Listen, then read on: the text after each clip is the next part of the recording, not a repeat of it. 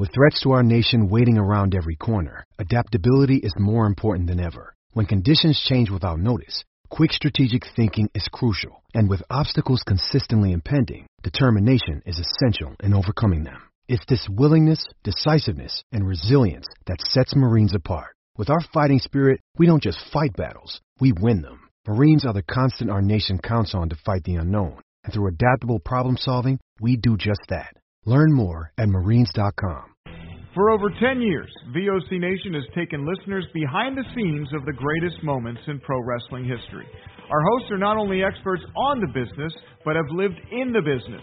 Subscribe and hear weekly podcasts from hosts like legendary pro wrestling journalist Bill Apter, former Impact Wrestling star Wes Briscoe, former WWE and AWA broadcaster Ken Resnick, former WWE and TNA star Shelly Martinez, former WCW star The Maestro, NWA legend The Raging Bull Manny Fernandez, and much more. VOC Nation programming is free on most major podcasting apps, including iTunes, Stitcher, Spotify, Google Podcasts, iHeartRadio, and Radio.com. And video podcast and bonus content is available on Patreon for as low as $3 a month. What are you waiting for? Head to VOCNation.com and dig into the most comprehensive podcast network built for pro wrestling fans. Find us on Facebook and Instagram at VOC Nation Wrestling Network and follow us on Twitter at VOC Nation. That's pretty exciting, right, Omega? Indeed. Yeah, right. HIAC Talk Radio is always exciting. You will deal with Ed Atlas harshly. Fight forever, Guardian! I think you broke it. That's what you made me do! And you're listening to Hell in a Cell Radio. The Hell in a Cell Talk Radio. Hell in a Cell Radio. Hell in a Cell Talk Radio. Hell in a Cell Talk Radio.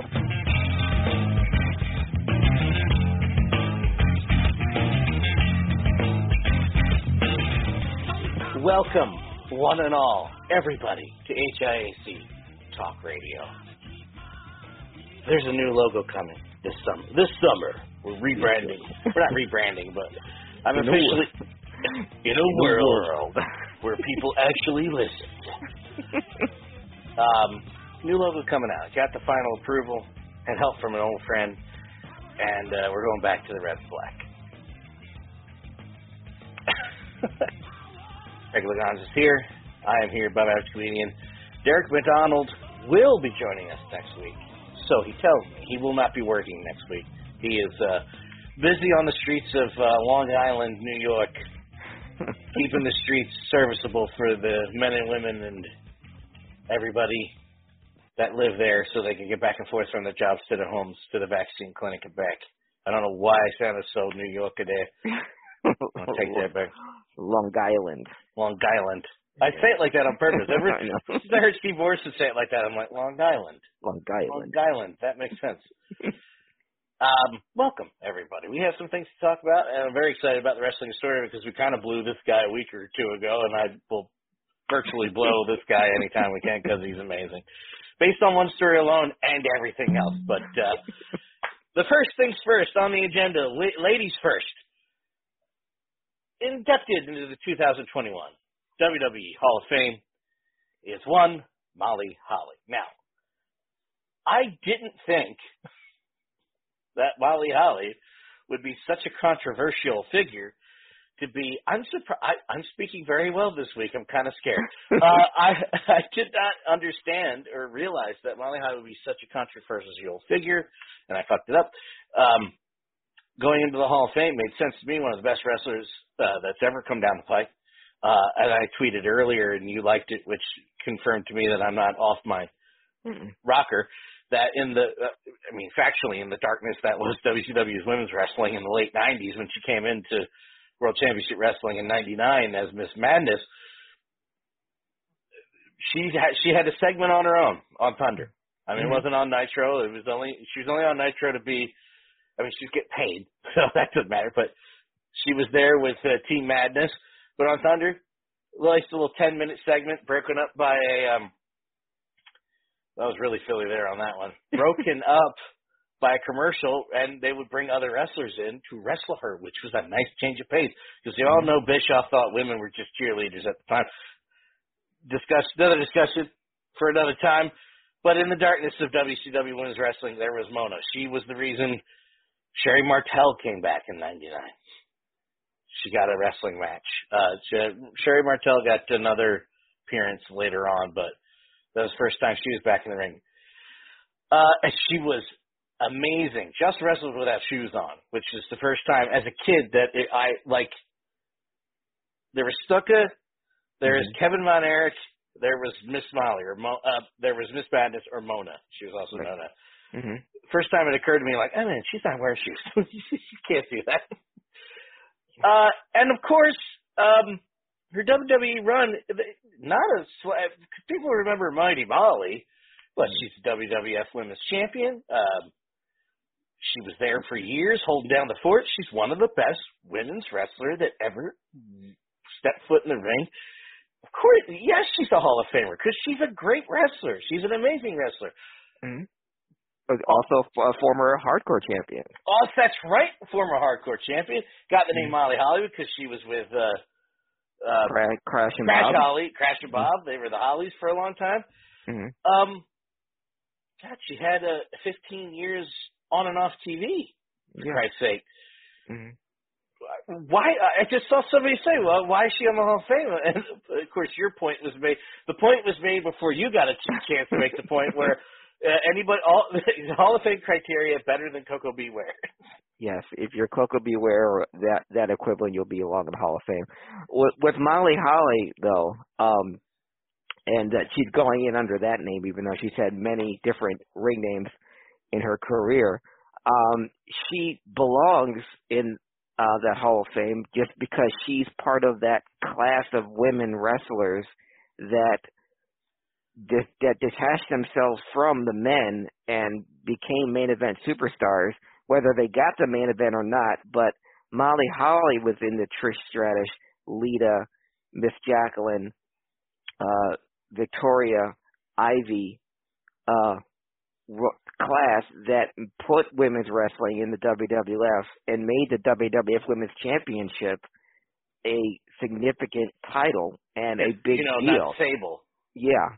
But you notice all those women that I mentioned are in the Hall of Fame, and as arbitrary as the Hall of Fame is, and as much crap as we give it, and for good reason, if you're going to put those women that I mentioned, Trish, Lita, Miss Jacqueline, Victoria, Ivy, Molly's right there with them.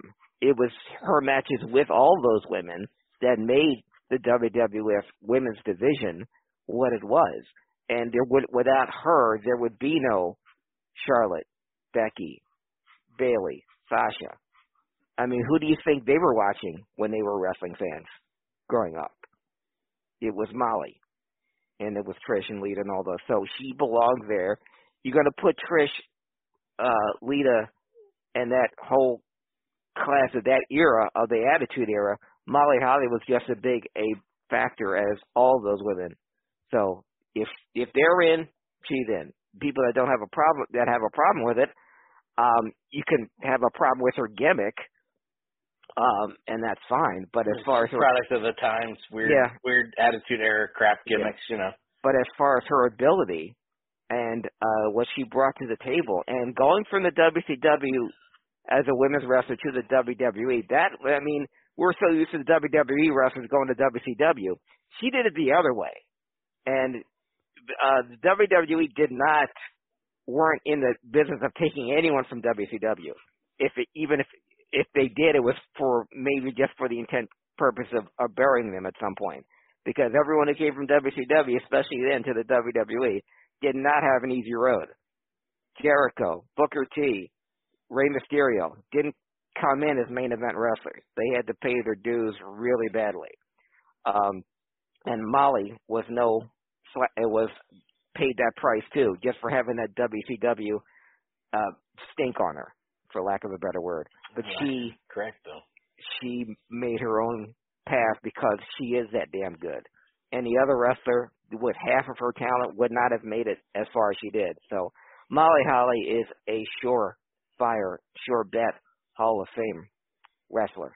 And there shouldn't be no discrepancy or any type of controversy of her being voted, especially not her being the first one voted in. And I was really, really proud of her, and the message has gone viral of Hurricane giving her the news. Oh, that was cool. That was cool. I didn't expect that, and he could barely get it out, and then she tried to keep it, and then she lost it. It was very cool. It was a great moment. Yeah. I'm completely surprised. Did not expect it. I purposely stay away from the dirt sheets. I couldn't think of it for a second. Mm-hmm. So I had no inclination or no warning that she was going in. So I read that this morning, like, that made my day. You know, it validates my WCW fandom. But, the only other I just thought it was funny. It was all positive. I just wanted to there's not one person except for the one, which I thought was funny, the only intention of bringing it onto it. The only other comment I thought that was weird, and I'm only bringing it up because it was like, everybody was like, what? Is the guy that said, why is it Sid in? Why is she in first? And I replied, doesn't he have softball to play that time? Yeah, he probably couldn't make the ceremony. He wouldn't make it? So. Nah, I got softball. No, but Molly Holly, Mona, Miss Madness, absolutely a shoo-in for Hall of Fame, and I'm very, very thrilled. I vivid memories of meeting. Mona's wrestling. Let's go. Can't wait. Look, diversity. Holy shit. Wow. That was very excited. I experienced a little bit of, let's say, complete gatekeeping by wrestling fans this weekend. But I was upset because it was announced that the full WWE library won't be ported over to Peacock until August. Okay. That means mostly if what you and I watch was the old stuff, which is fine. And everybody's like, yeah, sure, give them a pass. They had a $1 billion company did not have this ready to go, kind of pisses me off. But I just think it's interesting that it was not prepared once it was. I find it hard to believe these big corporations, NHL, NBA, we already talked about that off air. Adam Silver can go fuck himself. And if they can't figure out the digital age, it takes them so friggin' long. And we won't get into it now. It'll be on the next Obey the Puck, so in 2 weeks. The ESPN NHL deal and all the cluster effery that's going to be because NHL TV is now gone. That, for better or for worse, because the network's not changing anywhere else in the world. No. Canada, Europe, everybody who has access to network stays as a separate app. And it brings up another thing that Dean said to me, because I said, like, oh, that sucks, and it kind of pisses me off, but then I moved on, but everybody was like, oh, I'm apologist. I'm like, I'm just saying, it should be fucking ready. Like, I don't know why I don't ask for much. I've been paying for this since day one. I haven't asked for anything. I've been patient. You're resetting me here. You're like the state of Virginia with the vaccine rollout. You did it by counties, then you started over a month later and did it by state, and we're all back to square one and haven't gotten the vaccines yet, you incompetent pieces of crap. So I just thought it was interesting because I did say, paying since day one, I haven't asked for anything. Can I have my shit, please? And Dean was like, when has loyalty ever given you anything in wrestling? And I was like, that's a good point. That's a good point. So, yeah, everything that we ever wanted, the network is not going to be there until August, which is fine. Yeah. But, I just thought it was interesting. I was like, listen, I'm not harping on it. I'm harping on it now because of the reaction. I was like, yeah, I'm sorry I asked. Fuck. My bad. Sorry. I didn't know it was such a problem for you. Yeah, I didn't know that. That's hard to believe either. I mean, obviously we're used to waiting. We've only lived with the WWE network for only a certain amount of time. Yeah. So having to wait, 5 months is I just thought they would have been a little more prepared for the transition.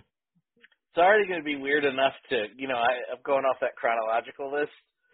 That's worthless now. So I'm going to go off by name only, and I'd have to manually find everything. Yeah. Not complaining. I'm just like, okay, so I can figure that out and make a watch list if that's possible. So I got that figured out. Then it was like, okay, that's not going to be there till August. I was like, well, shit. No. How dare you? Just can't figure out the digital age, I guess. Yeah. Well, I just wanted to get that off my chest. Phew. I barely mentioned it, and I got made feel bad about it. I was like, okay. What I do not feel bad about, making fun of All Elite Wrestling this past week. No. If you had heard anything about what happened in All Elite Wrestling, making fun of it is pretty much a prerequisite of this mercy flush of a pay-per-view. And here's the thing. Mm-hmm. It wasn't a bad pay-per-view. It wasn't bad. The worst ever? No. The worst wrestling pay-per-view ever? I can think of 5 right now that are worse. Okay. A couple Halloween Havocs, that Legends of Wrestling pay-per-view, the WCW, WWF one here and there. It's not the worst. I was mostly... Go ahead. Yeah. I guess people are calling it worse because the pay-per-views we remember, Dan, you had an 8 to 11 window and that was it. This one went on for 4 hours. That is true. And it's 4.5 hours. Well, to add on to what you were saying, what somebody pointed out was, you can have a great pay-per-view, but like Halloween Havoc in 98, it's not a bad pay-per-view, but what does everybody remember? That freaking main event, the last thing anybody saw on the net on pay-per-view before it shut down was that abomination of Warrior and Hogan. Okay, right. Which ruined the whole thing. And it's not true because that last match is also a classic WCW match. Goldberg DDP. And that's the thing. That pay-per-view was fine. But all anybody's going to remember is them pushing this Japanese death match for weeks on the show and on Twitter and having it be worse than a Nitro intro from 2001. That's how bad it was. I'm sorry, All Elite Wrestling, AEW lack of Dynamite. That was a botch. Yeah. To many, the whole thing was a botch. Going from the opening bout.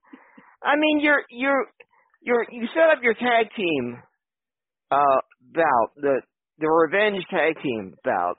These guys just beat up the reigning tag team champion's father. They made him bleed, and then they win the bout.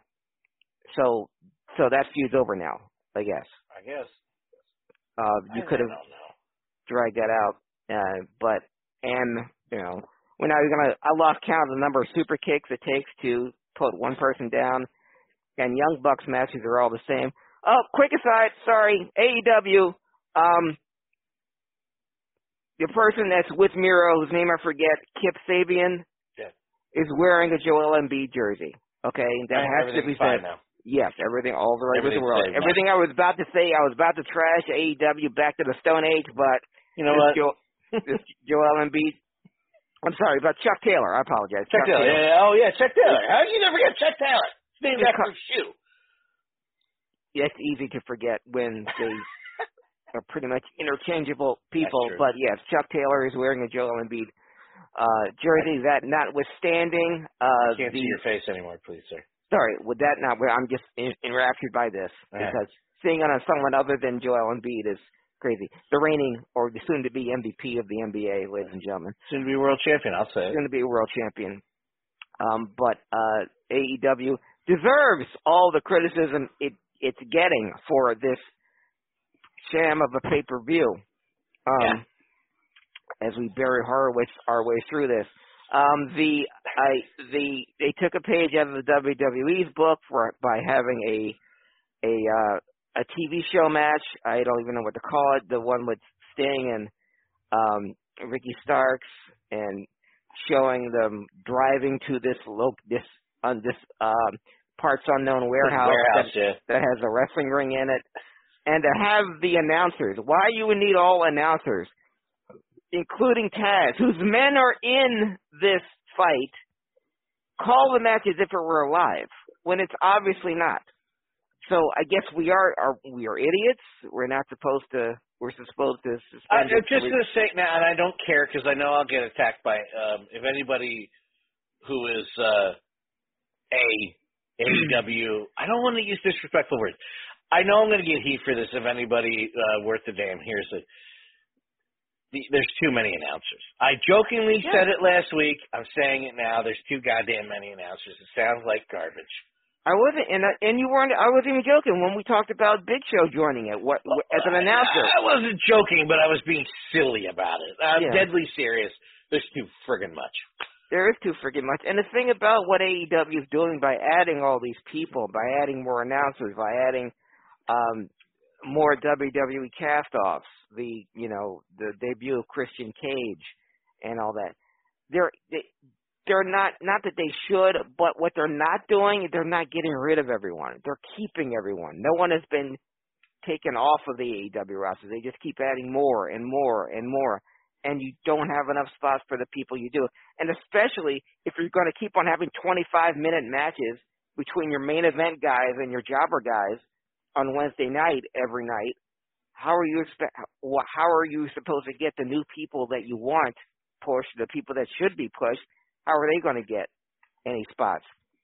When FTR, the best tag team in North America today, has wrestled twice this year alone on network TV, why is that? Why am I seeing more of the Dark Order than I am of FTR? I better see all of these. Every single one of these roster spots better be in this goddamn video game. That's all I'm saying. If you sign all these names, I want them all on there. All of them.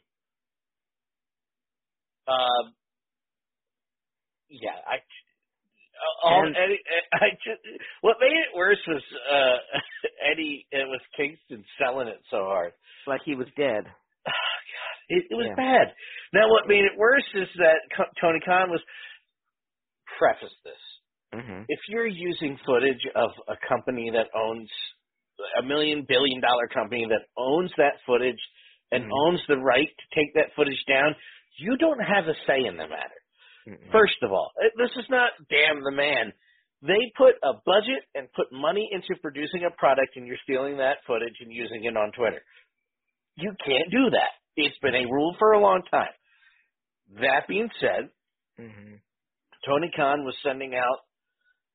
and the AEW were sending out cease and desist and copyright strikes to everybody who used the footage of the pay-per-view. As many people as possible. Not helping.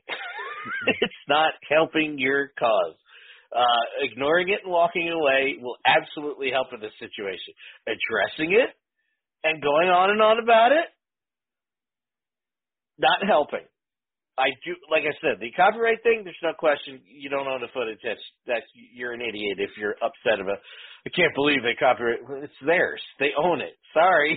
I got nailed. I made a 10-second video of Rusev in the tank at WrestleMania set to Sarah McLachlan's I Will Remember You. 6 months later, I got a copyright strike. Wow. And I was like, not mine. Duh.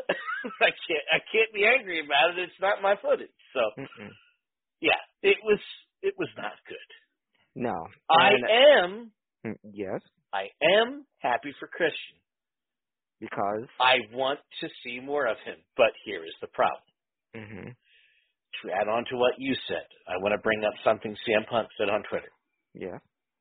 Which just validates everything we've been talking about for years since the show's been on. Since AEW Dynamite started.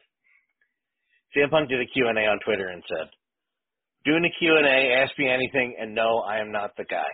Referring to the Hall of Famer that signed with AEW. Right. Somebody asked him, well, who do you want to see? And his reply was, I want to see them use who they have. Yeah. None of the guys that you've signed, not Jake, not Tully, not Sting, not DDP, guys that I love and I like seeing, has popped your ratings above 1 million. No. Chris ain't gonna do it either. Not a chance. And neither is Paul White. No, and neither is Paul White. I love both those guys. Big marks of all of them. Biggest thing mark in the room. Not popping the radio. It's weird because I like seeing I love Christian Cage. Yeah. Love seeing him there. At the same time, I'm like, but wait. Constant. It's just they're doing the WCW thing. Yeah, and almost they're pretty much doing the TNA thing either. So we're just going to get as many. Well, they're doing both. That's the problem. Yeah, and that doesn't bode well for them, and especially just you went viral for the wrong reasons, because if you're going to promote an exploding death match and then the explosion is akin to a Gilbert entrance, then you're going to get heat, and rightfully so, and we're going to make fun of you, and rightfully so, and you leave your wrestlers holding the bag at the end.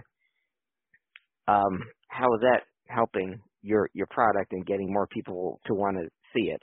And especially with guys like Kenny Omega and Young Bucks, every match of theirs is the same. They're superhuman. They kick out of everything. It's like spot, kick out, spot, kick out, spot, kick out. And then they go over in the end. So, if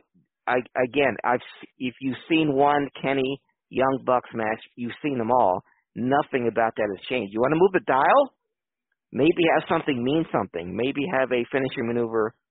Or use any of the 20 men and women that you signed in the last year. Do anything else. Exactly. At all. Or use the guys that you know to put over the people that you already have. Just a thought. Which brings me to my last thought before this story in indie wrestling. Yes. I'm going to keep this as on the level as possible without slandering. Except Joey Ryan. Fuck him. Most definitely. Yeah, no, actually don't. Never mind. Bad idea. That's been there, done that. Yeah, and it's not even about them like that per se. These two people are kind of terrible. We've established that. But indie wrestling tried to bring back Joey Ryan. And then indie wrestling tried to bring back DJ Hyde. And without focusing on them, because that story is done. And what did Joey Ryan and DJ Hyde do? Look it up, dude. Yeah. We're not here to educate you. I'm not here to educate you anymore. 100 times. What does Sami Callihan do? I'm tired of telling you. Yeah. Told you 100 times, you'll do nothing about it. We're moving on. I genuinely believe, and it sucks because we're going to have I'm going to try to get Lolo and Butch and Billy Dixon on about Butch versus Gore. Okay. Which is literally people who are trying to fix indie wrestling. May not be your brand of wrestling, but they're doing something different and exciting. And it's going to air on the Independent Wrestling TV. And I'm very happy about it. I need to get them on here to do an interview. I don't think indie wrestling can be fixed. No? I think it's terrible. I just think it's going to be terrible. There's great indie wrestling. I'm not talking about the product. I'm not talking about the talent that are actually trying to make a difference and make it better. There's too many terrible people that are allowed to still be terrible, and nobody's doing anything about it. Speaking out was, in my mind, and I talked to somebody about it off air that did not want to discuss it live, and I will respect, of course I will respect her wishes, somebody I respect and love very much. Unless you were directly connected to speaking out, or if it affected you directly or indirectly, then you were just, it was all lip service. You don't really care. You don't care. You don't want to make a difference. You want to get a thing, to steal a line from the Joker, go back to the things the way they were. Yes. You don't care. You never did. A couple months ago, I alluded to, I don't think anybody cares. I know nobody cares. You have no intentions in making it better. Anybody who wants to something, it goes back to what I said, Craig, about I like something this much. I want it to be better. That's why I'm saying these things. Don't complain. I'm not complaining. I want things better. Right. This is what I want it to be better. That makes me an angry person because I hate terrible people who do terrible things to other people and they're allowed to thrive and keep doing these terrible things to people in wrestling. Then I'm an angry person. That's fine. They need to go. Both of them came back without an apology. One of them is doing the exact opposite and making those people that spoke out against him lives a living hell. Yeah. The other just went, and is allowed to do whatever he wants. I've lost all hope for recovery for indie wrestling because they tried to sneak it in there. Yeah. And they're going to get away with it. Probably not, Ryan. Ryan's career is over. He's done. They tried. Yeah. They put him on the poster. People are like, whoa. Mm-hmm. But Sami Callihan, other names, it doesn't matter. Yeah. Nobody cares. Nobody really cares. It's just like anything else. Until something affects you, you have the you do this. Mm-hmm. Or somebody who doesn't. It's okay that you're late, Danny. You're not obligated to be here. Thank you for coming. Thank you, Danny. The same thing with anything else. Black Lives Matter, homeless, our former administration, the government in general. It's easy to turn a blind eye when it's not affecting you and it doesn't care. And anybody who does care about somebody else or does suggest or want or try to strive to make a difference is ostracized by those people as being angry, bitter, or disgusting, when really the bitter and angry, disgusting people are the people who decide to do nothing. Yeah. And until that changes, indie wrestling is a garbage fire that will never be put out. That's just my opinion piece. Defy somebody to tell me wrong. And I'll work hand in hand with you to discuss why, and we can work hand in hand together to make it better. I can't wait till DC wrestling comes back. It's not a question of if, it's a question of when. And I am so excited to still be part, because after Speaking Out did hit me. Was it indirectly or directly? Because it wasn't me personally, but it was directly. Technically, it's indirectly. It affected the home. It affected Primetime. Somebody that I respect and admire was dealing with shit that we were not aware of by somebody that I respected and admired, and all this stuff came out, and it for months there, on top of coronavirus, it all came tumbling down. I was like, I don't think I ever want to do this again, and I'm ready to do it again. Whatever capacity, at the bottom of the totem or closer to the top, I don't really care. I love these people that are working, and I will work and do whatever I can for them to help them succeed and to ensure it succeeds. I cannot wait until this time next year will be completely different. It may not be 100%, but it will be miles away from where we are right now. And even at the end of the year, we will be a couple miles away from where we are. And I can't wait for everybody to see it. Please be on the lookout for Butch versus Gore. One of the things that is trying to change the big, huge tire fire in Port Richmond of independent wrestling. I threw that reference out for you. Remember that big fire in Port Richmond? Yeah. Richmond years ago? Was it late 90s, mid-late 90s? Yeah. Right near the Brit. Covered 95. Yeah, I automatically thought about the Springfield tire fire. That's still burning. Well, that too, yeah. the big Centralia underground fire that is independent wrestling. Yes. I did acknowledge there were good people trying good things, correct? Yes, you did. Okay, I just wanted to make sure that I was that I differentiated the two. No, and I know that's what makes you so sad, because you know the good people that are in it. It makes me angry. Yeah. I'm so angry, Greg. Well, you want change. No wonder you're angry. You don't want things to stay. I'll force this change with my fist, man.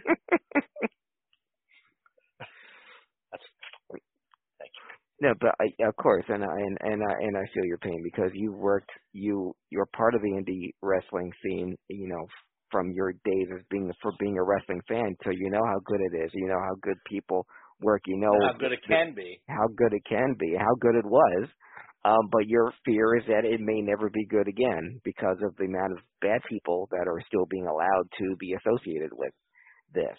It was so slick, man. The Ryan thing was so slick. Yeah, he tried to put a little. They did. Yeah. Just a little on the poster, like, yeah, cool. Wait a minute. Yeah, maybe no one will notice if I just stick it in here. That's his problem. Yeah, and even that show itself being a benefit for women, that's what made it so appalling. If you're talking about who I think you're talking about, it was a shock and a half. Was it though? Nah. Was it a shock? Is it? I mean, was it? He telegraphed that he was going to try. Yeah. He found Jeebus. He found Jesus. It always takes me back to that Dennis Leary bit, which I'm assuming he adapted from a Bill Hicks bit. Hey, but which guy is just an alcoholic, abusive prick, gets arrested, goes to rehab, finds Jesus, comes out and goes, sorry. And it's like, oh, okay. The problem with those two particular things, well, and the one that I also mentioned outside is there was no apology. No. It was business as usual. Yeah, there's no remorse, there's no... And it shouldn't be. Recanting. Mm-hmm. Well, we'll see. Yes. With that, ladies and gentlemen, boys and girls, and everybody, it is time for Craig to take over.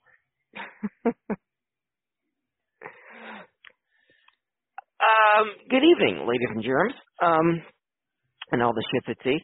I'm going to do a little variance on the Wrestling Historian today. First of all, thank you, everyone, for joining us here today at HIAC Talk Radio. As you can tell by the incredible graphic, we're spending we spare no expense on making these incredible graphics that you see before you, CGI. I'm certainly not getting paid. I'm going to waive my salary just for this segment right here. 00 is still 0. So we're going to go back in time. We're going to talk about some significant things that happened in this glorious history that is professional wrestling, back when there was no social distancing, no masks. There was wrestling in all 50 states, in packed arenas, stadiums, high school gymnasiums, National Guard armories, coliseums, that all made fans cheer, jump up, throw babies in the air, and the overwhelming joy that it gave to all of us, because this was an all-year-round sport that we loved. On major holidays, weekends, every day of the week, there was wrestling somewhere in the United States, and we're going to celebrate it here on this special day. This, gentlemen and ladies, is the Wrestling Historian. The reason I'm going to do something different was because I noticed something last night on my DVR set up for series recordings for new episodes. And so last night before I went to bed, I noticed that there a new episode of Dark Side of the Ring. But this is a special edition. This is another hour tacked on. So they talk to the creators and executive producers of Dark Side of the Ring, and they have new footage of each episode. So there's new episodes coming out every Tuesday night, apparently. With basically a special edition of season 2 and 1. Huh? Exactly. Oh. Well, last night was the extended version of the mysterious death of Gino Hernandez. And Gino, obviously, I've talked about on this podcast many times. If we're talking about, obviously, being a wrestling fan is very hard, especially for people like for me and Dan, or for just being a wrestling fan in general, because we lost so many great young men and women being a fan. And Gino Hernandez has always been on my number one of people that I thought had the most. I put him over above David Von Erich, above Jay Youngblood, of people that could have been one of the all-time greatest, because he had everything, and he did it very young. Gino Hernandez left us before he was even 30 years old, and he had already accomplished so much in his brief career. He was on top everywhere he went, starting when he was at 19 years old. And so the subject, of course, was the death of Gino, because he was found dead, and he had been dead for a number of days. For those of you who don't know, just Google Gino Hernandez, the handsome half-breed, amazing look, one of the greatest young heels ever. In Texas, he spent most of he wrestled in Madison Square Garden when he was only 20. He was the United States champion in the Sheik's territory in Detroit when he was barely 19. The kid had everything, checked all the boxes. I said on this fight, he could have been a horseman. He could have been the $1 Million Man easily. He could have been the WWF superstar. At any point, what Shawn Michaels is now, Gino Hernandez could have been light years ahead. And Gino was someone that Shawn grew up watching since they're both from Texas. Well, we found out not only about the new circumstances among part of his death, even Baby Doll chimed in. Oh, wow. On what she thought, because when she saw the episode and they showed for the first time the police photos from where they found Gino's body, and she noticed a pack of cigarettes, which I never saw before when I saw the episode, but she saw it, and she said Gino didn't smoke. He hated smoking, and if anything else, he hated people who did smoke. So whoever cigarettes those were, that's who would have a hand in his death. But probably the most fascinating thing was we talked to Gino's mom, and Gino's mom, Gino's ex-wife, Gino's daughters are all still with us. But Gino's mom talked about when she met Jimmy Snuka, when Jimmy and Gino were both wrestling for Paul Bosch in Houston. And because Jimmy was really, and Jimmy Snuka would call his mom. And, well, he started dating Gino's mom, and Gino's mom got to talk to Jimmy Snuka's mom. So Jimmy Snuka's mom flew to Texas to watch them wrestle. And Gino Hernandez's mom and Jimmy Snuka's mom got really close. And come to find out, Gino Hernandez's mom took a liking to, Jimmy Snuka's mom took a liking to Gino Hernandez's mom's ex-husband. So they got married. So Jimmy Snuka's mom was married to Gino Hernandez's stepfather. And Gino Hernandez's mom, she says, was married to Jimmy Snuka for 10 years. And that she lost contact with him until she saw him on the news for the murder of the young woman in Allentown. She had no idea about any of this. She had nothing but great things to say about Jimmy Snuka. No bad things. He was a lovely man. He was always so nice and so polite. So I don't know what Jimmy Snuka, she married for 10 years, but Gino Hernandez's mom was married to Jimmy Snuka for a good 10 years. And yes, it's so crazy. So crazy. But so if you're listening to this, if you're fans of Dark Side of the Ring, new episodes every Tuesday. I think next week they're going to do the Screwjob in Montreal, and they're going to some added footage in there and never before seen stuff that wasn't in the original. Can we ignore Scott Hall saying you had to work? Yeah, please. Can we take that out? Well, in the trailer, Dan, for the previews for next week's episode, they said, "What do you say to the people that said that Brett was in on it the whole time?" I was like, "Oh my God, are you serious?" Yeah. I can't roll my eyes any harder than I am right now. Yeah. So new episodes of Dark Side of the Ring. Yeah, Brett's. Everybody. Yeah. There. All part of his master. All part of his master plan. Yeah. He's a master of. Mm-hmm. Well, I want to put that part out because we're dealing with wrestling history, and Gino Hernandez is a big part of wrestling history. But I wanted to concentrate on this day in professional wrestling history, Dan. It's March 10th, 1984. March 10th, 1984, on Mid-South TV, Saturday afternoon, they aired the Mid-South TV show, On this particular Saturday afternoon, the tag team featured on Mid-South Wrestling that Saturday afternoon, the tag team of Dennis Condrey and Bobby Eaton, managed by Jim Cornette, took on the tag team of Robert Gibson and Ricky Morton, the Rock and Roll Express, for the very first time.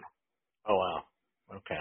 March 10th, 1984 was the first time they ever wrestled. Now, that's when it aired. The first time they ever wrestled was February 29th, 1984.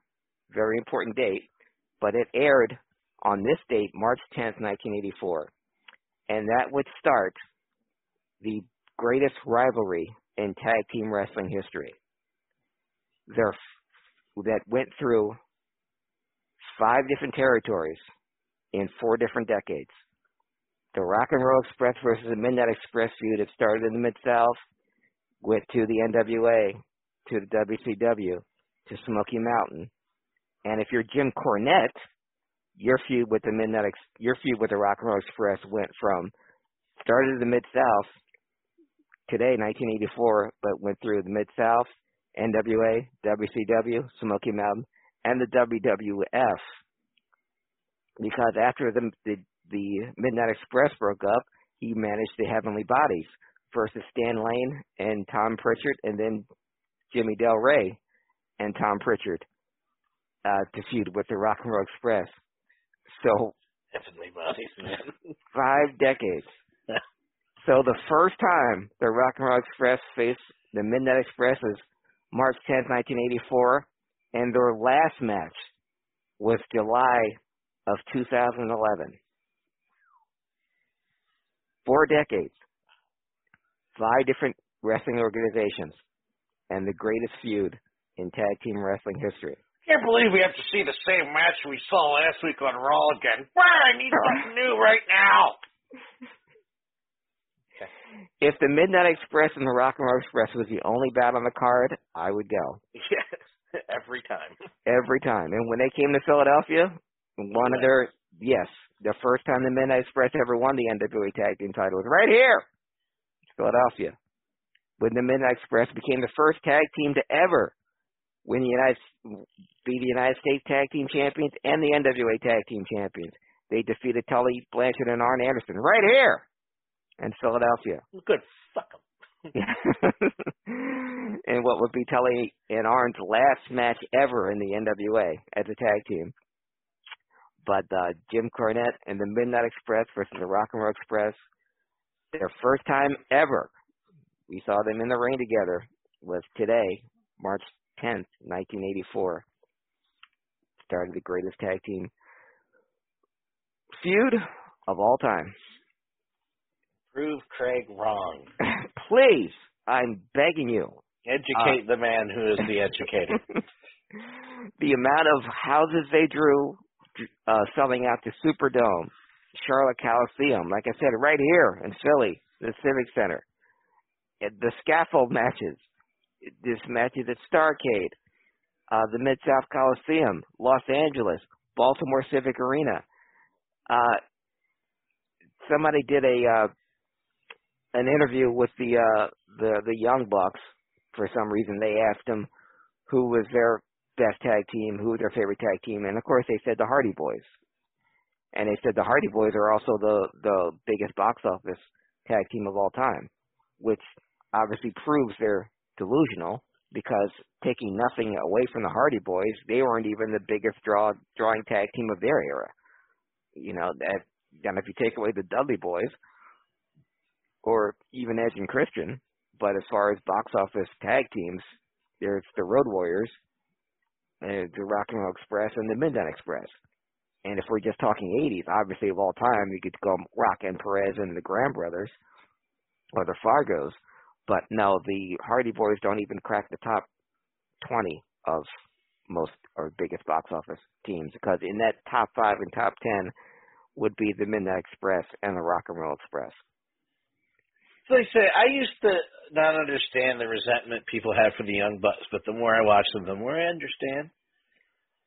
Well, see, you can read them just for their politics alone, just for being part of they were part of the birther conspiracy, and they don't believe in abortion and all that other stuff. And if you heard any of their tweets, or they're easy enough to hate just because of their political views. But I hate them strictly for their wrestling ability or non-wrestling ability. And I understand why they love the Hardy Boys, because they emulate them. They grew up, watching them. They're both from the same place. But the Hardy Boys had talent and they had size, to things that the Young Bucks lack. Especially that I see, week in and week out with the Young Bucks. And they not only should not be compared to the Hardy Boys, but when it comes to tag teams and box office tag teams, they're not even in the same class as either the Midnight Express or the Rock and Roll Express. That's had their first match 37 years ago today on TV. Wow. Yeah. And their last match, July of 2011. That's a feud. That's a feud that's never going to happen again, folks. You're never going to see two tag teams cross over 4 different decades with the same members, or if not just one change, and see that's those same tag teams go through through 5 different organizations across the country. No, it's impossible. Absolutely, literally impossible. Yes. So as much as I go on and on about the Rock and Roll Express and the Midnight Express, it's for good reason, because they are trendsetters. Still holding out hope. We're talking about the Hall of Fame. If the Rock and Roll Express is in, you honestly can't talk about the Rock and Roll Express without mentioning the Midnight Express. It's trying to, if you're going to do a history of Muhammad Ali, how can you not mention Joe Frazier? If you're going to do a history of Phil Collins, how can you not mention Genesis? You can't have one without the other. I don't know what you mean, Craig. I'm saying they're intertwined. So what made the Rock and Roll Express so great, not only was their ability, but the quality of opponents. And you cannot mention the Rock and Roll Express without mentioning the Midnight Express. Like mentioning the Freebirds without mentioning the Von Erichs, or mentioning The Rock without mentioning Stone Cold. They're linked. If I make it to the twilight of my life, mm-hmm. or if I know my end is coming and I am going to die knowing that Bobby Eaton's not in the Hall of Fame, I'm going to be upset. Yeah. Okay. That's bullshit. Yeah, and we can debate the merits of the Hall of Fame and who deserves to be in it. And we have. And it's completely arbitrary, and, sure. we know this. But at the same time, if you have 2 eyes and 2 ears, then you would understand that Bobby Eaton, more than anyone, just about more than anyone, save for maybe Ray Stevens, deserves to be in the any wrestling Hall of Fame. Mind you, we don't need him to do a speech. No. Because understanding Bobby is really difficult. Yes. But it still needs to happen. Yes, just for the man's legacy and the man's work alone. Steve Austin has said on many occasions when he on his own podcast when he was given his first singles push in WCW, and when he was told he was going to win the WCW World Television Championship over Bobby Eaton, he was incredulous. He said, and he said this on his own podcast, I couldn't carry that guy's jock. And you want me to win the title from him? He understood the respect. I disagree. I think Steve was that good, but I agree. Most people just remember Steve Austin. A lot of people who are not hardcore wrestling fans know Steve Austin after the neck injury and saw him, mm-hmm. Still working incredible matches at 80%. Yeah. But when that dude was 100%, I'd put him up with anybody. Oh, yeah. You couldn't touch him. Anybody. And you couldn't touch him. And especially not in his prime. I've always said the stunning Steve Austin is my favorite Steve Austin. The one with the Just Win baby tights, the short hair. I understand how you mean that. A lot of people won't get it. Yeah. I get it. But he saw Bobby Eaton as a guy. He couldn't carry his jock. He saw Bobby Eaton as and you have to remember how Steve Austin's And why would you? Yeah. That's disgusting. But Bobby Eaton was main eventing Tennessee matches when he was 19. He is so good. I can't. Nobody can't understate. Yes. How good Bobby Eaton was. And if you get a highlight reel of Bobby Eaton, you saw the amount of times he jumped off the top rope onto people with his legs, with his elbows, with his knees, on top of people. The rocket launcher was, and he did this every night, folks, every night in 7 different towns and twice on Sundays. Again, really hard mats and really strong steel cables on the ropes. And he never injured one single wrestler. Ever. When Austin said he couldn't carry Bobby Eaton's jock, as great as Austin was back then, I believe him. Because if you told anyone at that point in his career you got to be Bobby Eaton, I don't think so. Yeah. No. Nope. But he still credits Bobby Eaton as the guy that put him over, gave him his first win, and kind of started his career. But Bobby Eaton, one half of the Midnight Express, my favorite tag team in the world, the greatest tag team I've ever seen, the Midnight Express, bar none. But yes, I echo your statement, Stan. If I'm on my deathbed and Bobby Eaton is not in the Hall of Fame, I refuse to go. And Vince will probably outlive me. I'll crawl my dying body to his house and go, "You son of a bitch, Eaton, Bobby Eaton." Let's look up Amber. The other thing that happened on this date, as well, we celebrate the debut, the first bout between the Midnight Express and the Rock and Roll Express on this date of March 10th, 1984. The booker for during that period was one Mr. Ernie Ladd. And it's unfortunate also on this date in 2007 that we lost Ernie Ladd. One of the greatest characters, greatest men to ever be associated with professional wrestling. He had a 3-year battle with cancer. He held on as long as he could. But we lost Ernie Ladd March 10th, 2007. But this is a guy that what makes him so special, because he started this is one of the greatest football players to ever play. That's the thing. He was no slouch. He was no slouch football player and then he went into wrestling. This is Ernie Ladd.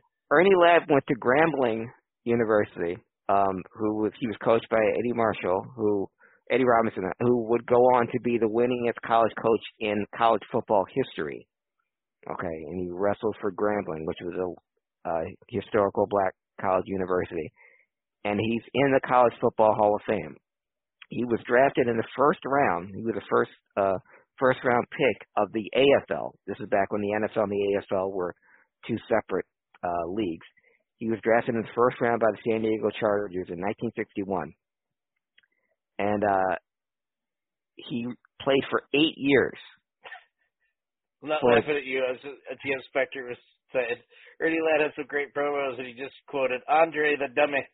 Andre the Dummy, or Wahoo the Drunken Indian. Sorry, I didn't mean to cut you off. Continue. That's it. But he played 8 years in the NFL for 3 different teams. Played for the Chargers, played for the Oilers, and played for the Chiefs. And he won he was part of the AFL championship team in 1963. So he played 8 years in the NFL before starting full-time in professional wrestling. He was drafted in 1961, and what you did when you were a football player in the 60s, because the average football player back then made $29,000 a year playing football. So to supplement your income, a lot of football players, Dick the Bruiser, Wahoo McDaniel, Ed Francis, wrestled during the off season. And Ernie was doing that right after he got drafted. So he started wrestling in 1961, and even in 1963, after his team won the AFL championship, he continued to wrestle continued to play football and wrestle for the next 8 years until he turned pro full time in 1969. Now, this was a guy that was legit 6'9", 315 pounds. And he was already one of the strongest people in football. But you take that football strength and that football background and you transfer that into professional wrestling, and you have a toughness that was unmatched and unequaled. And you don't see 6'9", 315 pound people in everyday life. You especially didn't see it in professional wrestling.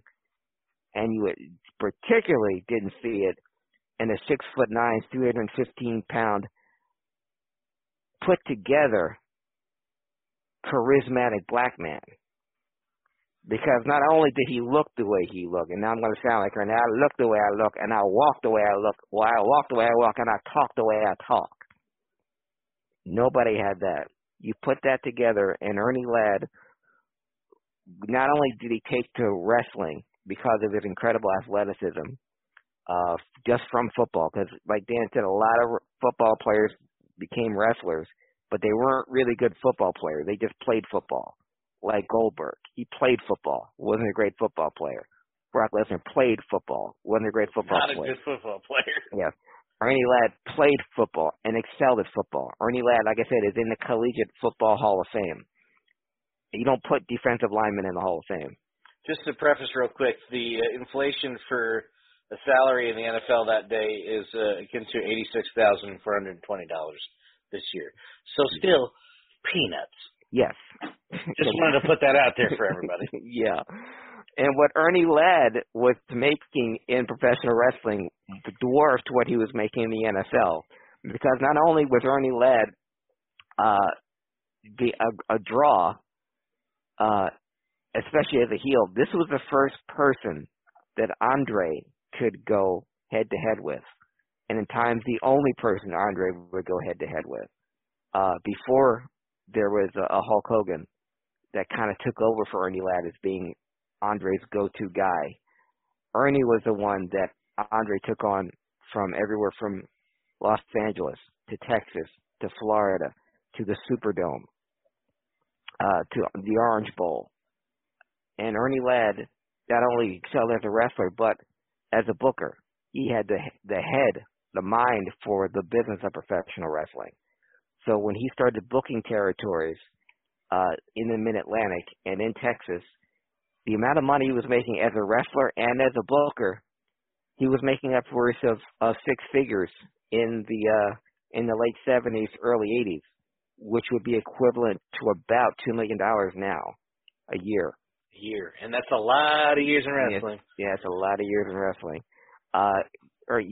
Ernie Ladd is the reason why Ted DiBiase became one of the greatest heels in professional wrestling history. Ernie Ladd was booking the territory in 1980, 83, 84, like I said, with the Midnight Express and Rock and Roll Express. And Junkyard Dog was his top draw, and Ted DiBiase was his number 2 babyface behind Dog. And meanwhile, DiBiase noticed that, he'd be wrestling 25, 30-minute matches against guys like Dick Slater, with Terry Taylor, Ric Flair, Dick Murdoch. And he'd look at Dog, who wrestled 5 minutes, shake his legs, and make all the money. And he knew that Ernie was looking for a heel to go along with Dog, because Ernie had been in that spot, he was the number 1 heel against Dog, and he brought in other guys like a young one-man gang, and an even younger King Kong Bundy, who Ladd first told he was dumbing himself out of position. But Ernie needed the top heel. And one day, Ted DiBiase knocked on his hotel door after the match. He said, "Ernie," Ted said, "I got you the number 1 heel." And Ernie goes, "Lay it on me." And Ted goes, "You're looking at him." And Ernie just looked him up and down and said, "Yes, I am." And the loser leave town match between two best friends, Ted DiBiase and Junkyard Dog. The Dog, who was the best man at Ted DiBiase's wedding. The two biggest faces in Mid-South. Had a great, clean match until DiBiase fell out of the ring by a dog by accident.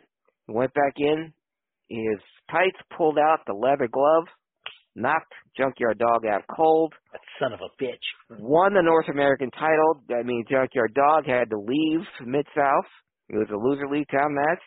Ted DiBiase turned heel and never looked back. And people that remember him for the $1 Million Man, nothing compared to his heel run in the Mid-South region. Ted DiBiase had to be snuck out of Grizzly Smith in the trunk of Grizzly Smith's car because of the people that were wanting to kill him during his Mid-South run. Even to the point where a sniper said, I'm going to shoot Ted DiBiase in the ring.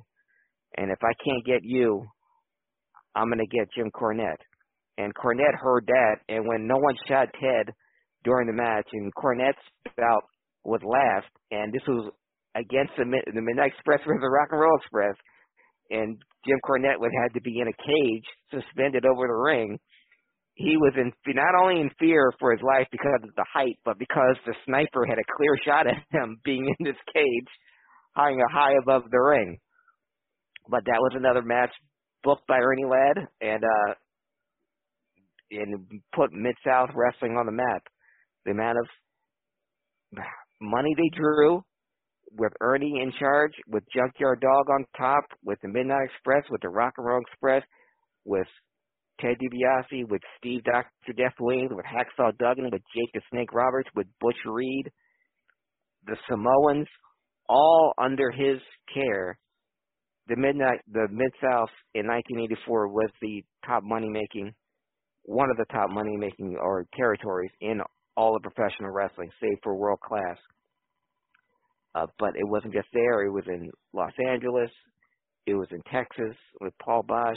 He held titles all across the country as a booker, as a wrestler, and listening to his interviews when he was a face, were just classic.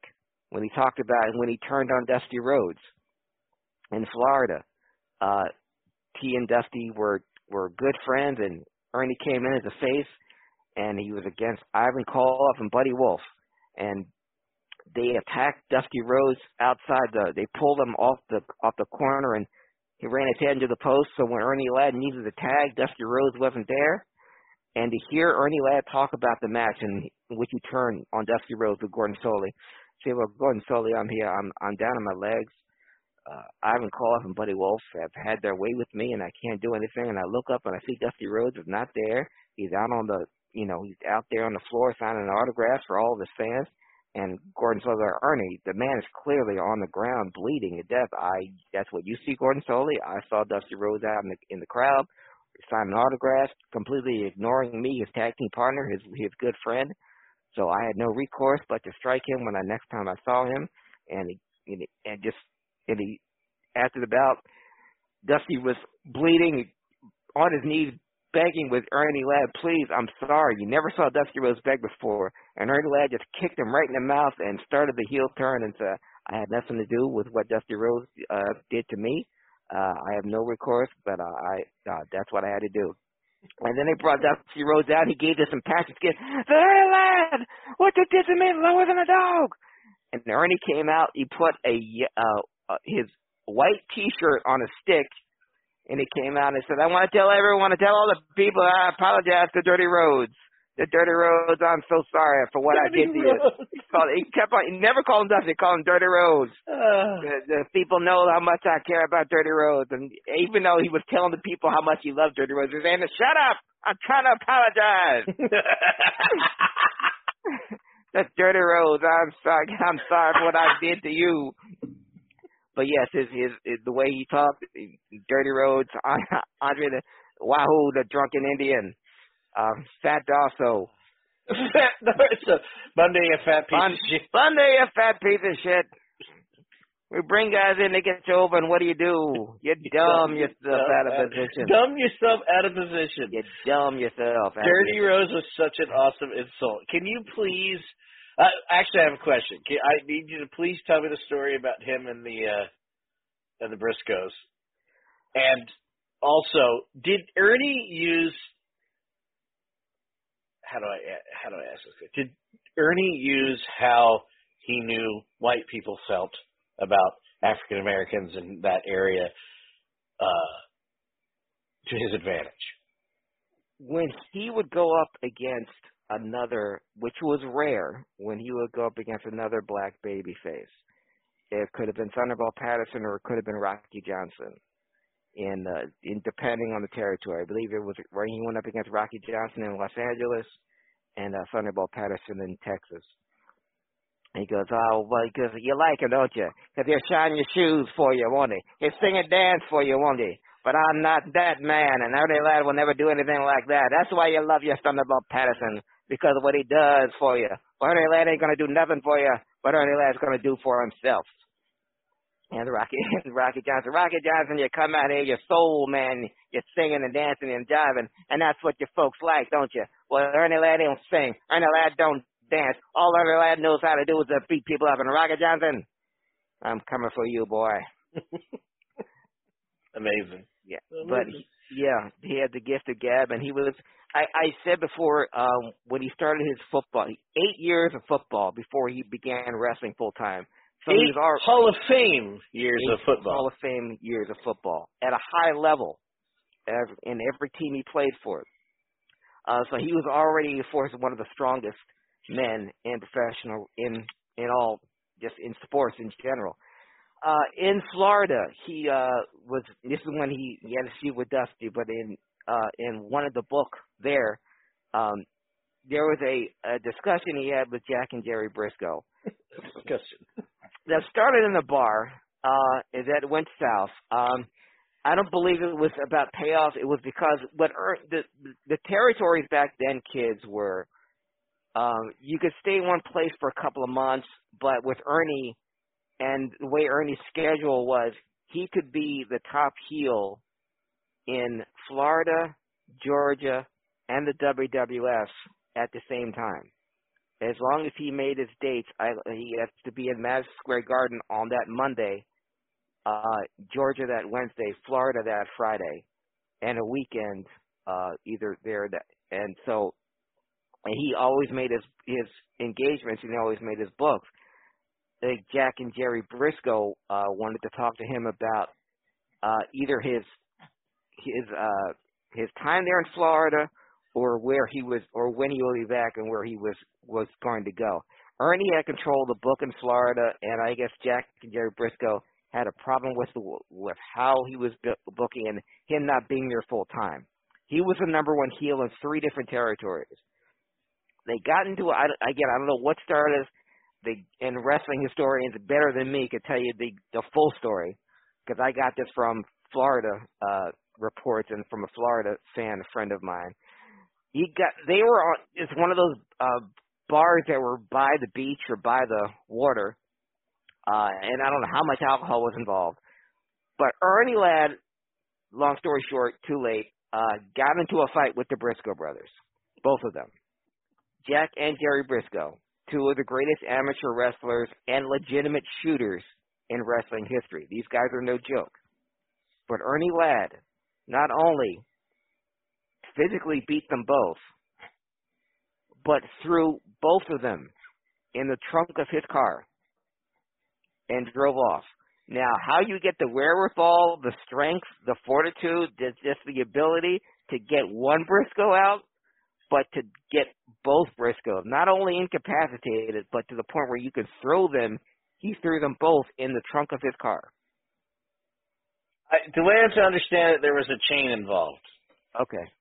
But it's still Ernie Ladd and a chain versus both Briscoes. I'm going to guess, Dan, that one of the Briscoes had to have the chain to make it a fair fight. Yeah, but the best part of it was where he dropped them off. He drove them to the hospital. Yes. Okay. They dropped them off. They dropped them off. I'll see you later. See you later, Briscoe. That's amazing. Yeah, just one tough dude. And I told you the story about when he had a football career's worth of injury when he started wrestling. So a lot of his stuff he took with him, incredibly bad knees to the point where he could never straighten his left leg out again. And obviously the thumb, the football injury is his thumb that he used to perfection for decades, that he got playing football, even though he used it to win more than his share of matches. I told you Ernie Ladd was the first heel I ever saw when he was coming to, I saw him at the Philadelphia Arena. You old bastard. Yes. That building was torn down the year I was born. That's how old it is. Well, I was there to see Ernie Ladd, and he had his interview with the young Vince McMahon in his yellow jacket. He said, when I come to Philadelphia, I want complete silence from everyone in Philadelphia to give me the respect I deserve. So, of course, I heard that, and he was walking down the aisle. I was like, and he just walked down, saying, keep it down. Had a jacket that said hands, big ass arms. Yep, and the jacket that said promises in the back. It had number 99 on his trunk. And he pinned Francisco Flores when he used the thumb when the referee wasn't looking, and he pinned Francisco Flores with both legs on the top rope when he pinned him. Even though he was 6'9", 320 pounds, and the referee didn't see him with both legs on the top rope, and the place went nuts. I can't see that! This big old 6'9" guy with both legs on the top rope pinning this man. You tell him. Yeah, I did. Tried to. Couldn't do it. But Ernie, and when he was in the Mid-South during the last days he was a booker there was a fight in the locker room between Butch Reed and Dick Murdoch. And Ernie got in the middle of it. I'd pay money to see that. Yeah, and he got in the middle of it, but one of his knees went out. And he was sitting on his ass, and he couldn't do anything. But then he looked down, and he saw us in the locker room. He said, "Tony Atlas, separate these two and help me up, and I don't care which one you do first."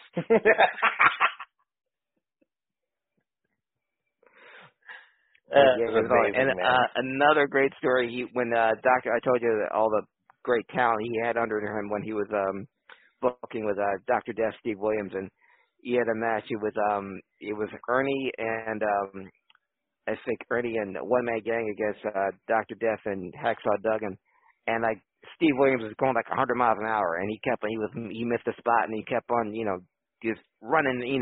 Back then all he could do was tackle and just run through you and run around you, but he missed a spot. So Ernie just grabbed him and just put him in a corner, and wouldn't let him go. And this is young Dr. Death. This is young, full of, Dr. Death was no joke either. But he couldn't get out of that corner, and Ernie wouldn't let him out. And Ernie just said, "You're going to stand there until I learn you something, boy." I love when somebody says that. I'm going to learn you. Yeah, he said, another Ernieism said, "You got to wring your brain out." You got too much in there. You got to wring your brain out. Put some new stuff in there. I tell you, my first exposure to Ernie Ladd was on I was telling you off air, was that WrestleMania kind of work shoot documentary. It came out around 14, 15? Yeah. WrestleMania 14 or 15 when it came out. And that's the first that I remember. I'd seen him referenced here and there, and he made appearances here and there when I was a kid. But I just... Even the work shoot haphazard, half-assed interview, it was still the cat. Yeah. It was crazy. It's because that's what I took away from that is, man, I need to know more about this guy. And then, the years of the internet building up, and what a good time to be a wrestling fan or a fan of anything. Yeah. In that generation, before the computers and being alive as computers and the internet rises, is you could find out all these things you didn't know. And you start finding out, and then the network comes out and you catch up. It's just, Ernie Ladd was so goddamn good. Such an a-hole. He was, and such a great heel. And, in a good way, I mean. In a good way. And, and starting his career when he started taking off in the late 60s, this is the height of the Civil Rights era. black people in general weren't always seen as in the most positive light.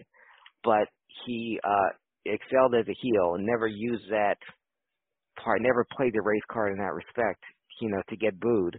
He just wanted to be disliked by the fans, whether it was doing something behind the referee's back or telling the fans to shut up or coming to the ring with if you watch the old WWF Saturday morning shows, he would come to the ring with a cigar and do the whole squash match with the cigar in his mouth without putting it out. And he was part of the holy trinity of Bruno Sammartino opponents that they would recycle every 3 months. It was him, Superstar, and Ivan Koloff that would come by that Bruno would feud with. And Stan Hansen even pointed out when he had this unfortunate bout with Bruno Sammartino when he broke his neck, he said, what I really felt bad for, not just for Bruno, but was for Ernie Ladd and Ivan Koloff and Superstar, because they were next in line for those runs with Bruno, that they kind of had to be shelved for that. And Ernie never got another shot at Bruno before Bruno dropped the belt to Superstar eventually in '77. But he, Ivan, and the Superstar had and every time Ernie and Bruno sold out the Garden, every single time, Ernie and Andre sold out whatever arena they were at every single time. Ernie was instant box office. Ernie was gold on the mic. Ernie was no jokes in a real fight. He was he was a 7 feet. He was a mile tall and a mile wide and all man. He was just and amazing. And a mile wide. I need that movie right now. Yeah, and we talk about wrestlers that could be movies or movies that should be made of certain wrestlers. Ernie Ladd is just even if it's just for the quotes. And we've talked about young Rock, but when Rocky Johnson made his acting debut on that '70s show, playing his dad, it was Ernie Ladd who was his manager in that episode of that '70s show. I don't remember that. I'd have to look that up. Yeah, Rocky, and then this is back when Raw got really big, and he was on the cover of TV Guide. Yeah. But when when The Rock was on that '70s show playing his dad, because that was when the gang went to go see wrestling, his manager was Ernie Ladd. So Ernie Ladd's TV. Well, who else are you going to get to play Rocky Johnson? Yeah. But Rock even had to put on the mustache and put on the afro wig. Yeah. He kind of does look like him, doesn't he? Yeah, he's got that. Yeah. He certainly does. Yeah. Well, no, he looks a lot like him. Well, of course, yeah. He's his son, but I would hope so. I meant in that era. You know what I meant. Yeah, I know in that era. He had the '70s himself up. But yeah, Ernie Ladd played as his manager in that episode. Wow. But Ernie Ladd, we lost him 14 years ago today after a 3-year bout with cancer. There it is. Ernie Ladd had the big fro on too. Yeah. Ernie Ladd, man. Yeah. I'll talk about that dude all day. Yeah, and so listeners, please check out any Ernie Ladd clips on YouTube. Check out the Dusty Rhodes clip when he turned on Dusty in the interview he did with Gordon Solie, calling him Dirty Rhodes. The GM Spectre just said, "Always love discovering classic gems." Just search Ernie Ladd, Dusty Rhodes turning.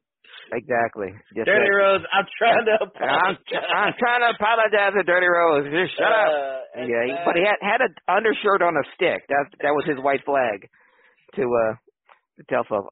If you can find Ernie Ladd versus Ricky Steamboat, they had a great feud in the Mid-Atlantic area. And he was he was a guy, I believe it was Bruce Pritchard or somebody was asked him and Jim Cornette about why there were no black world champions, and of course the name Ernie Ladd came up, and it was simple. Ernie Ladd was making more money as a booker and a performer at the same time in multiple different territories than he would being the NWA champion, and so there was no concerted effort to not make him NWA champion, but the NWA champion had a specific schedule, and he could be a heel here and then be a face here, and his schedule, the NWA champion schedule was even more hectic than being, a booker in the territory. As a booker, Ernie Ladd could write his own ticket, and he can. Ernie was no dummy. No, and that's he knew what he was doing. And that's what made him such a unique character, Dan, because you're coming from football into professional wrestling, and you're starting from the ground up. But not only did he excel in the ring, but he also knew the ins and outs of the business, and he picked that up like that to the point where he was booking territories when he'd only been in wrestling for about 8 years. And he was already booking major territories like Florida and Georgia and the Mid-South. And he would be responsible for the biggest surge in Mid-South, the biggest money-making year in Mid-South history, which was in '84, coincidentally the same year that the Midnight Express and the Rock and Roll Express wrestled each other for the first time. And we come full circle. Beautiful. See, that's called a callback, folks. Callback. Yes. Oh, yeah. And that, gentlemen and ladies, is the Wrestling Historian. And you can follow me on Facebook, Instagram, and on Twitter at Craig Liggeons, CraigLiggeons. Follow me on all social media platforms at DanLaw83.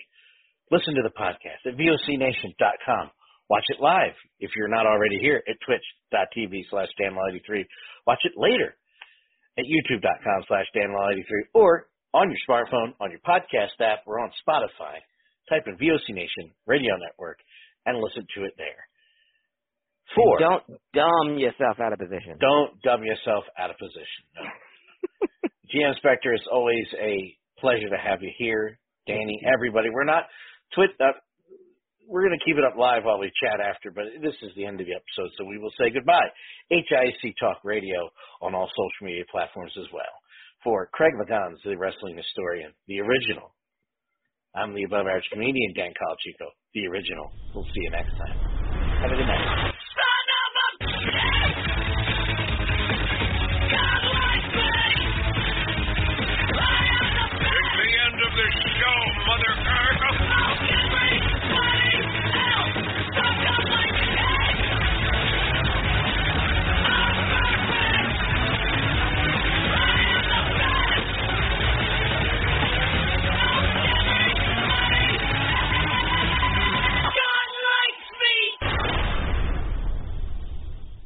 This is Lance Storm, and if I can be serious for a minute, you're listening to VOC Nation Worldwide. VOC Nation is one of the longest-running wrestling podcast networks, having started way back in 2010. VOC Nation provides daily streaming shows where fans have the ability to interact with their hosts and guests via phone calls, emails, and Twitter. VOC Nation hosts also include former backstage interviewer from both AWA and WWE, Ken Resnick, former WCW performer The Maestro, former Impact performer Wes Briscoe, Pro Wrestling Illustrated contributor Brady Hicks, and former Philadelphia radio personality Bruce Wirt. VOC Nation's two most popular shows are Wrestling with History, featuring Ken Resnick and Bruce Wirt, streaming live on Wednesday nights at 9:30 p.m. Eastern, and In the Room, featuring Pro Wrestling Illustrated's Brady Hicks and WCW alum The Maestro. Both shows take callers live during the show, and recent guests have included General Adnan, Tito Santana, Haku, Earl Hebner, Dangerous Danny Davis, Jimmy Hart, Ricky Steamboat, Brodus Clay, and so many more. Archive-free content includes past interviews with huge names like Hulk Hogan, Jesse Ventura, Kurt Angle, Sting, Mick Foley, Joey Styles, Howard Finkel, and so many more. Listen live at VOCNation.com and subscribe to all the podcasts by searching VOC Nation Radio Network on your favorite podcast app. And be sure to follow these guys on Twitter at VOC Nation. Hola, this is your amiga, Shelly from Cali, to let you know you can catch me here on VOC Nation for Shelly Live. You never know what the hell I'm going to be talking about. Sometimes I have guests. Sometimes I let you on in the cheese-mess, spill a little tea. Sometimes I cry. You have to tune in to find out why. And I also take your calls. I love chatting with you guys and seeing what the hell you guys are thinking. So meet me here on the VOC Nation. Be there or be square. Rock and Roll Union for the past 2 years has been the place for rock and roll, new rock and roll, debuting rock and roll, and some of the old classics as well. We have welcomed guests from around the world, national artists, and more. We have excited many people by our live events. We've welcomed everybody into the fold, and we continue to do so on a weekly basis. Guys, that is Rock and Roll Union, and that is what we do for you. Saturdays, 6 p.m. Eastern, VOCNation.com.